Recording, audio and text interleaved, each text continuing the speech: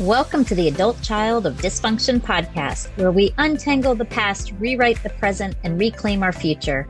I am your host, Tammy Vincent, and together we will break free from old patterns, heal wounds, and create new narratives. Are you ready to transform the effects of your dysfunctional past into your superpowers? Are you excited to get back in touch with your true, authentic self? If so, then hit subscribe and join me weekly on the Adult Child of Dysfunction podcast. Here we will learn from experts as well as experienced thrivers how to turn our trials into smiles while living our most authentic and joyful lives.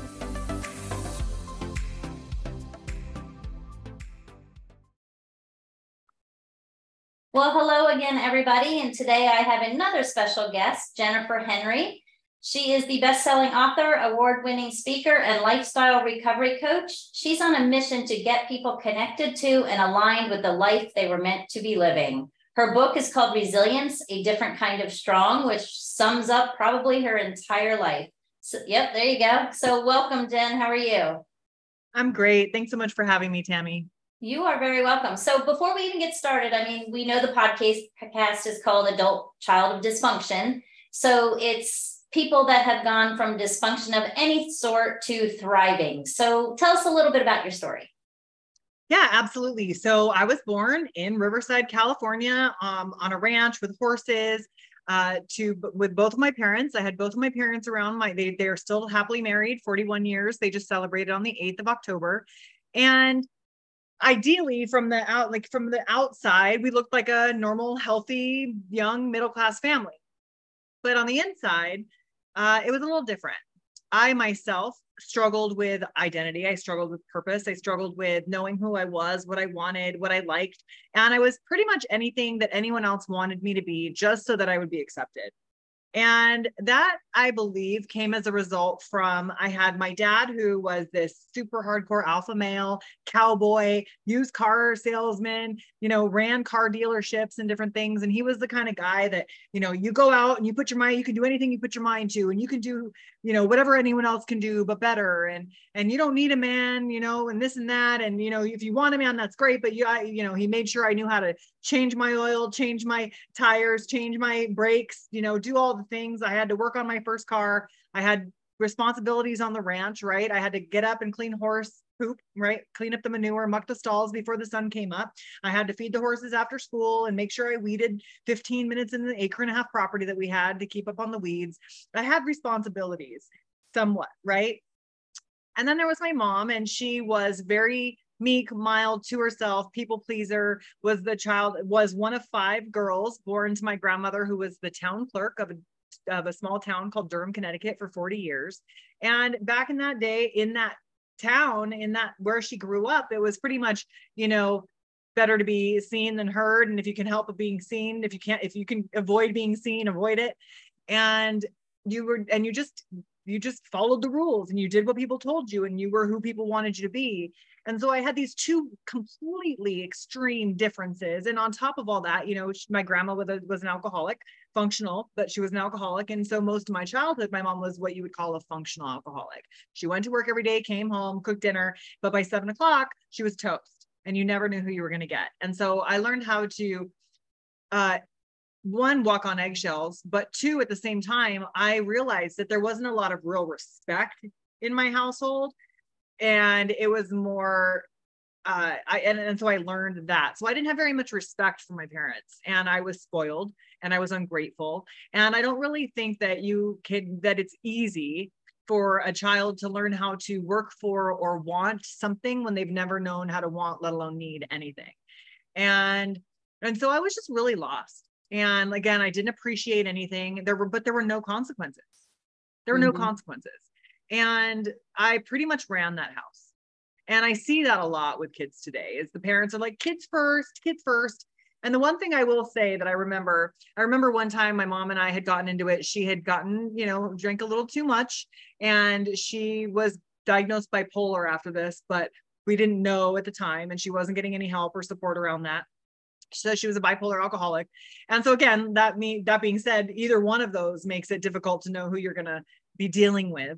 And she had gotten upset and threw a glass at me, and it broke on the wall right as my dad was walking in from work.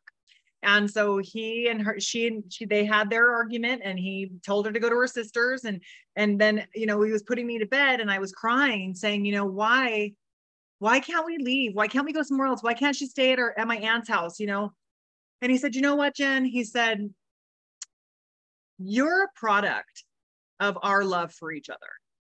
And you're going to grow up one day, and you're going to go get married, and you're going to have your spouse, and it's going to be you and your spouse against the world with your family.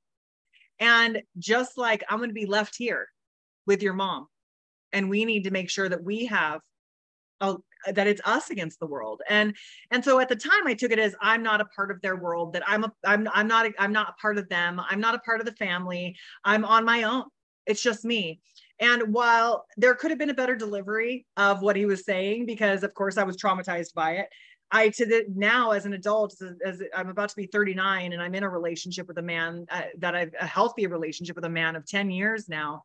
And I see it a lot with my clients, that a lot of my clients are, coming up on being empty nesters, or they've spent all their child's life being whatever their child needed them to be, in a sense, and focusing all their time and attention on their child. And then their child goes off, starts their own life, and they're lost, and they have no identity, have no clue who they are, no clue why they're like, what their purpose is in the world anymore. And that's an unfortunate thing for multiple reasons. One, your kid needed you to be an example of what it looks like to be in a healthy relationship. Mm-hmm. And your kid also needed you as an example for what it looks like to have healthy boundaries, to take care of yourself, to put your health and wellness first, so that you can then pour into them, right? We need to learn how to fill our own cup first. So whether it's your kids, your clients, your family, your siblings, your, clients, whatever it is, whoever it is that you're serving, you're actually doing them a disservice if you're running on fumes, if you're showing up inauthentically, if you're not just making it clear what you need and want in your life to be whole, so that you can show up fully for them, right? We can't pour from an empty cup. And so, but that's what I was doing. I was everything to everybody. I had no boundaries. I was, as long as you liked me, as long as you accepted me, it was a yes for me, right? Any kind of music you liked, the way you dressed, down to the drugs you did. And so, I was also a really highly intelligent kid. Okay. I was in the top 2% of the top 3% in the nation during the Johns Hopkins test in 5th grade. And I ended up testing post high school in 5th grade. And then 7th grade comes around, and they put me in middle school, in a public middle school. And I was bored out of my mind. Everything was review. The kids in class weren't paying attention. The teacher had to repeat herself 1,000 times. And I have terrible ADHD, right? And so there was absolutely no way I was going to be able to focus or learn from these people. And I wasn't getting the attention that I needed in order to succeed. And so I go hang out in the bathroom. Well, of course, I wanted to be accepted and liked by the kids in the bathroom, because that's where I was hanging out every day. And they were bored too, but for different reasons. Right. Right. And they had learned the art of the escape. And I'm not talking physical escape out of the school, even though I eventually, started ditching and never graduated high school, all that stuff. But in middle school, I learned the art of disconnection and the art of the escape. And I learned how to get out of my skin, because I wasn't comfortable in my own skin. I didn't know how to be. I didn't know how to exist and be like, okay. And so I started smoking weed. And then very shortly after that, I started playing around with cocaine and ecstasy and acid. And by 10th grade, I was partying all the time. And by 11th grade, at 16, I found speed. And by the end of my 16th year, 17th, in the beginning of my 17th year, I found myself homeless, because my parents all of a sudden learned how to set boundaries. And I was killing them, and I was killing their marriage, and I was destroying their home, and I was destroying their life, just right alongside mine. And as someone who has ever experienced a loved one on methamphetamine, you can understand why it was actually a dangerous situation for my parents to allow me to stay in the home. Right. And so they were, my mom would every once in a while pay for a hotel room for me, because I was living in my car, and then my car got stolen, and all of these trauma things started happening to me, because I was homeless on the streets with a needle in my arm by 17. And not only that, but I was also diagnosed young with bipolar, just like my mom. And they hadn't diagnosed everything else yet, but the bipolar was the main issue, bipolar 1. And when I they started trying to medicate me, and I didn't like it. And so I found ways to medicate myself. And so over the course of a few years, I started to get into psychosis because I didn't take care of myself, because I never mattered to me. And I wasn't showering, wasn't eating, wasn't sleeping, wasn't drinking water. And so I was literally the crazy white girl that you see on too many drugs, walking down the street with her hair matted and oily, with peed on pants, with the dirty face, talking to herself, yelling at things that aren't there, walking in the middle of the freeway to pick up trash. You know what I mean? And then like acting like the cars weren't there. I mean, I was out of my mind. And so luckily I'd gotten picked up a couple times and taken to mental hospitals where they tried to help me, but eventually I'd be released back out to where I was, and with no transition, no support following that. By 18, I was arrested, and it saved my life. And so for 4 years, I was clean and sober in the anonymous programs. And I thought, okay, well, this is it. I'm following all their directions. I'm doing everything they're telling me to do. I'm being of service. I have sponsors. I've had multiple different sponsors. I've worked the steps. I'm working with sponsees through the steps now. I'm reading all the literature. I'm doing all the things, but yet I was still lost. I was still didn't know who I was. I was still disconnected, still being as codependent as ever, if not worse now, because they're telling me if you don't do these things, you'll die. You have to do these things. And so there was no saying no. There was no setting boundaries. There was no figuring out if that was right for me or not, because I didn't have a choice, because they told me I didn't. And 4 years in, I'd been with this guy for multiple years at this point. We were talking about marriage, and he ended up relapsing. And so I kicked him out. He went to his mom's. Long story short, the mom called me like, please, all he's doing is drinking and crying about you. Please come get him. Found him a detox, put him in detox. We got back together. And a few weeks later, I found out that he had been sleeping with someone while he was at his mom's house, and he had gotten someone else pregnant. Oh. And so while I told myself it didn't bother me because I'm the one who kicked him out, I still had no coping skills. Right. I still didn't feel worthy of being fought for. And he had proven again that I'm not worthy of being a partner, a mother, I wasn't worthy. And so as much as I wish I could have had the strength or the clarity to reach out to someone in the program, I needed myself at that point. And I needed the highest version of myself at that point, but I still had no relationship with her. Mm.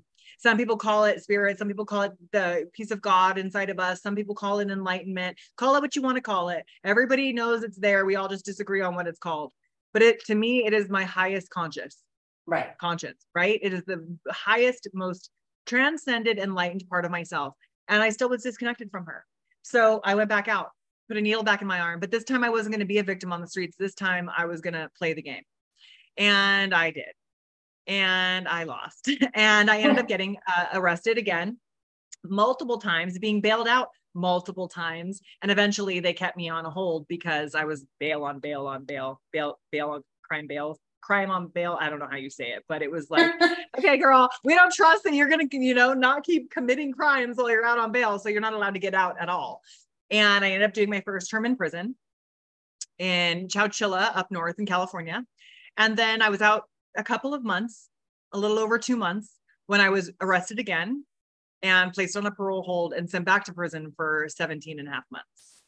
But the second time I went in, I knew that I was worse when I got out. I was worse when I got out. And I knew that wasn't going to be the answer if I actually wanted to experience a different life. If I didn't want to be on this carousel, this turnstile going back in and out like everybody I knew was. You were either dying or you're going to prison. And those were your two choices for that life. Or you're in a mental hospital and completely lose your mind and don't get it back.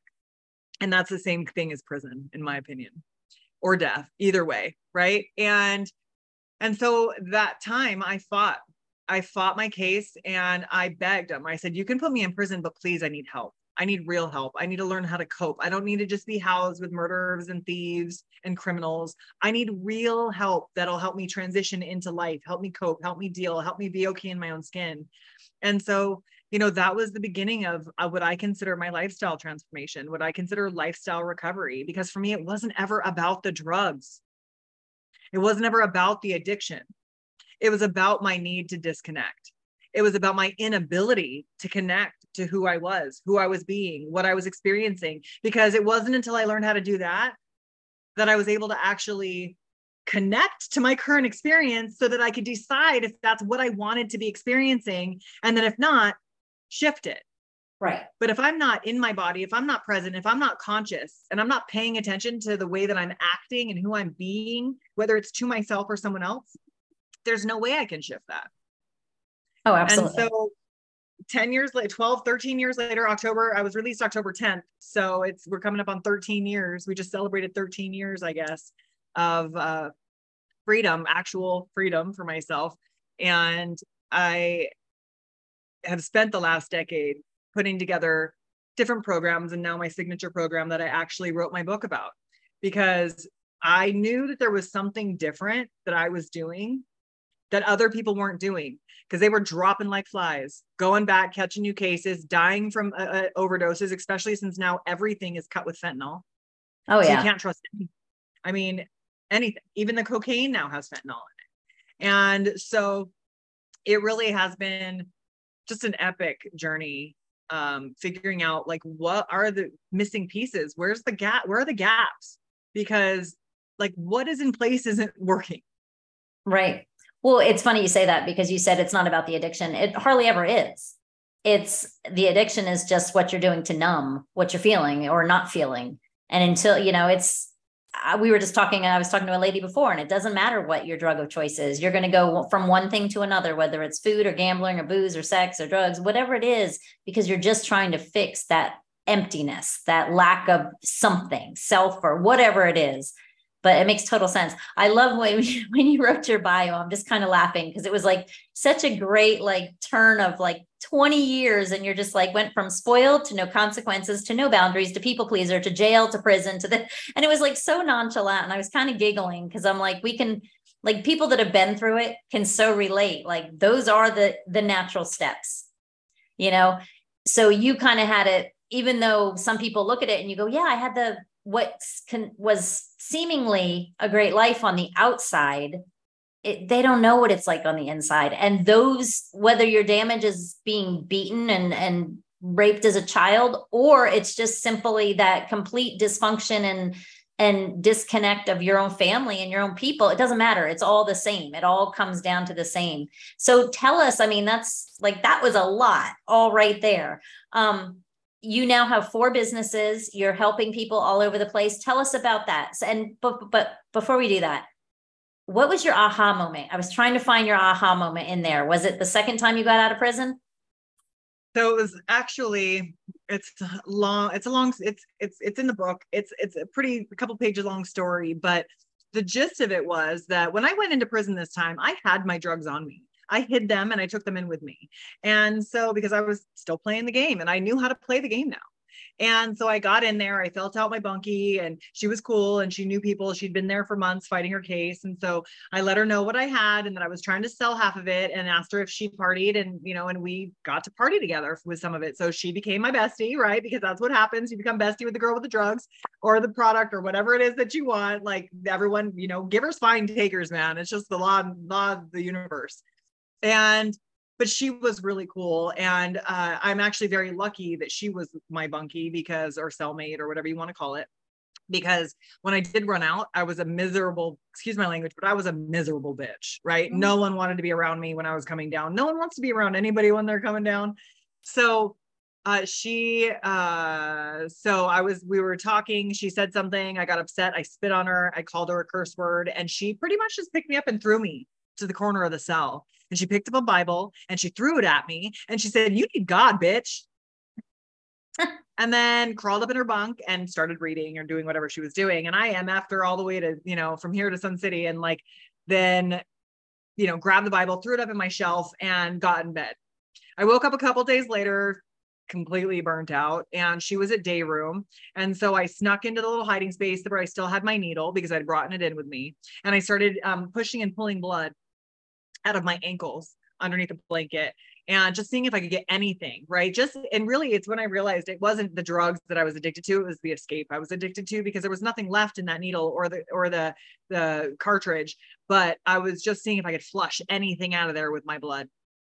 And all of a sudden right? I see myself. Like it was the first time. And now I do this on purpose. Now I'm skilled at doing this where I can sit and actually face myself and like look at myself and have a conversation with myself and choose to dissociate in a healthy way so that I can talk to my future self, talk to my different parts of my past selves, right? And actually have a conversation. But then I didn't know what was happening. I felt like I was officially losing my mind. And I'm looking at myself and I can see myself sitting on that bunk, the blanket over my head, looking like death. And just like I was a girl that was barely existing. And I just felt this like overwhelming sense of grief and sadness. And like, what are you doing? Like, what are you doing? Like, Jen, come on, Like, you know? wake And then up. I was back in my body, like it never, like it, right in that moment. And all of a sudden I could feel the pain and I could feel the despair and I could feel the disconnection. Like, wow, like I really haven't been paying attention at all. But like for that moment, I wasn't in pain and I wasn't sad and I wasn't scared and I wasn't angry and I wasn't afraid. And I looked up to where I was from the perspective that I had seen myself from. And this is all in the course of like seconds. Right. And I see that stupid Bible sitting up on the shelf. And instinctively, I got up and I opened up the Bible just out of nowhere, right? I wasn't a Christian. I still don't consider myself a Christian. I was at one point in my life, but I do believe that God will speak to you any way that it can. And so I open up the Bible and it says along the lines of, gird up the loins of your mind and be sober and rest in the assurance that your faith in God will restore you to sanity. And I burst into tears, like hyperventilating, sobbing, just watch your dog got hit by a car, like sobbing, right? And I just knew I wasn't alone. I knew I'm obviously still here for a reason. What are we going to do? Well, you're still here. What are you going to do about it? Because I didn't expect to live past 30, and to be celebrating my 39th birthday in a couple of weeks is astounding to me, because after everything I went through from 16 to 24 on the streets, there was no reason at all that I should be alive right now. I can't tell you how many times I overdosed. I can't tell you how many times I was raped. I can't tell you how many times I was jumped. Been held hostage. I mean, I cannot tell you how talk about from adult child of dysfunction. Like it was all dysfunction out there on the streets. And when I say homeless, I mean literally like figured out why people use cardboard on the sidewalk on the concrete, because the concrete will kill you because it gets so cold at night. It'll drain the warmth from your body. And so I had an older Black gentleman who was supplying me with crack at one point go and get me a piece of cardboard and make me lay on that instead because he was worried for me. That's who was looking out for me when I was out there. Right. And so when I say that, like, I have experienced more trauma in those few years than most people do in their entire lives. I'm not over exaggerating with that.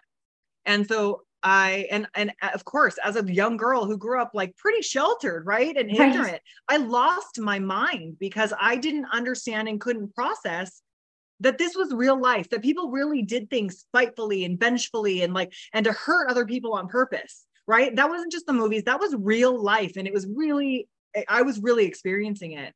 And so now to be on this other side, being able to realize like, and so what are you going to do about it?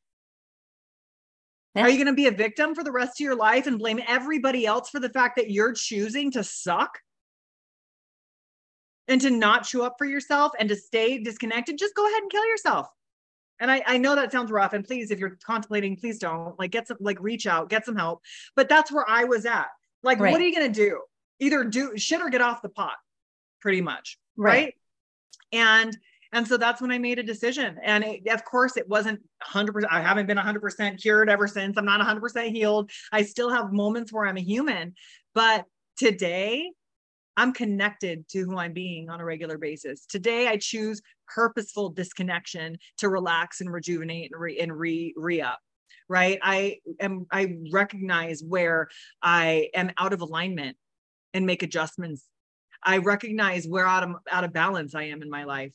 I recognize the boundaries that I need to set and what I'm saying yes and no to, right? And I show up authentically. I show up as myself, whether you like it or not. Mm-hmm. Honestly, Because when we're authentic and we show up as our true selves, that's when we start to align with the people that are meant to be in our life, the experiences that we're meant to have in this life. And then I know how to hold myself accountable, not just to certain goals, but to the standards that I set for myself every day. Like my standard is I move my body for 15 minutes a day, no matter how I do it. Right. And I get a little tiny sweat going. My goal is to get to the gym 5 times a week. Right. My standard is 3, no matter what. I'm getting to the gym 3 times a week, but 5 times a week is the goal. Right. Just like so there's different things. Like my standard is I journal every day. My goal was to write a book. Right. And there's a difference, Right. But I'm not just holding myself accountable to the things I'm doing. I'm holding myself accountable to who I'm being, who I'm showing up as, what my intentions are. And that leads right back to, am I connecting to who I'm being? Am I aligning with who I'm meant to be and what I'm meant to do in this life? Am I finding the balance, the energetic balance? I'm not talking about everything has to get the equal amount of attention. I'm talking about energetic balance in my relationships, in my health, in my career, in my finances, in my spirituality. Am I balancing those things to where if I'm going to up level at work, I better up level my ass in these other areas to support that, Absolutely. not take away from them. Right? There's a big difference. Oh yeah. And then recognizing what I'm saying yes and no to, and am I being honest about what I'm saying yes and no to? Is that really what I need and want, or what, right? Or am I just doing it to people please so that someone else will like me and accept me? Right. Right. And then the circle continues. And so that's what I wrote about. That's in the book, because I was running this signature system program for years now, since 2018. And I'd had all these examples of these amazing women and men who've had these amazing results transformations as a result of their experience with me. But I'm not cheap, right? It's a significant investment to work with me, right? I think right now my one-on-ones are at 20 grand a year to work with me. And people pay it, but not everyone who's in the situation I was in is going to be able to afford that. Right. Even the $350 a month right now for my membership, like you meet with me twice a week and get a call with me, but that's still a significant investment if you're just kind of getting your life together. And it's difficult for my potential clients who don't have any personal value or see value in themselves or feel worthy of spending that kind of money on themselves or investing in themselves. And so the easiest way for me to make the biggest impact was for me to publish it. Yeah. Right. So that you can get it for as cheap as $2.99 on Kindle, or $25 if you wanted the, hardcover and all that kind of stuff. But it was like, I needed a way to make sure that this was available to everybody, because I know that I'm not the only one who needed this. And I heard multiple times throughout my journey, if there is a book out there that you want to read and you can't find it, it's your responsibility to write it. Yeah. Amen. You got that right. Absolutely. And it makes so much sense, because if you don't have worth, you're never going to be able to sit there and convince yourself you're worth a $20,000 program or a 20, but just getting that book and you don't know how many thousands of lives you're going to touch. And whether they come to you or they come to that $1,000 program or that 300, whatever it is, they're going to at least get enough information and enough worth and enough like aha moments themselves that they're going to believe that there's hope. And, it's amazing. I love what you're doing. And you've got 4 businesses. I'm looking now. You've got author, speaker, entrepreneur. It says I manage 4 businesses. So tell me about that real quick. I know we could talk all day, and I know you have to be somewhere. So it's fine. So we're good on time right now. But I've done hair for 20 years. When I did get clean and sober when I was 18, I got my cosmetology license, and that has been my hustle and my heart, my love ever since. I taught for about 8 years. I taught hair, different color theory and different things to hairstylists. But what I love is being behind the chair and being one-on-one with my client, them pouring their heart into me pouring my soul into them. And when they walk in, they feel like shit, right? They're tore up from the floor up in their words, right? They always talk about, oh, I'm a mess, whatever. And by the time they leave, we've talked about their life. We've created some action steps for them, and very subtly, because it's not a coaching session, right? Where it's just conversation, but I've developed the art of asking the right questions to help my clients find their own right answers. And so I get to ask them the questions while they're in my chair, and I get to wash their hair and blow dry it and cut it and sometimes and color it or add extensions or do whatever it is that we're doing and love on them. And when they leave, they feel like $1 million. Everything has shifted. And like, I will keep holding on to that as long as my hands will let me. I'm down to 2 days a week, which is why I started looking into, so for a while, I was personal training for about 7 years. I was personal training, and I was doing that only 2 days a week. And then I got away from that because I realized that I wanted to work with my clients on a more complete level than just physical. And as much time as I would take to write out their nutrition plans and do all that, I realized that you guys aren't going to do it. If I just take all that, I don't care how much time I take. I don't care how smart I am when it comes to knowing exactly what you need to eat and what you need to do to get your body a certain way. If you guys aren't contributing all of these different pieces of your lifestyle to it, including your mindset, including connection and mindfulness, none of it matters. You can show up for me and be a beast for the hour you're with me in the gym. What are you doing the other 23 hours of the day? Who are you showing up as then? That's what I want to know.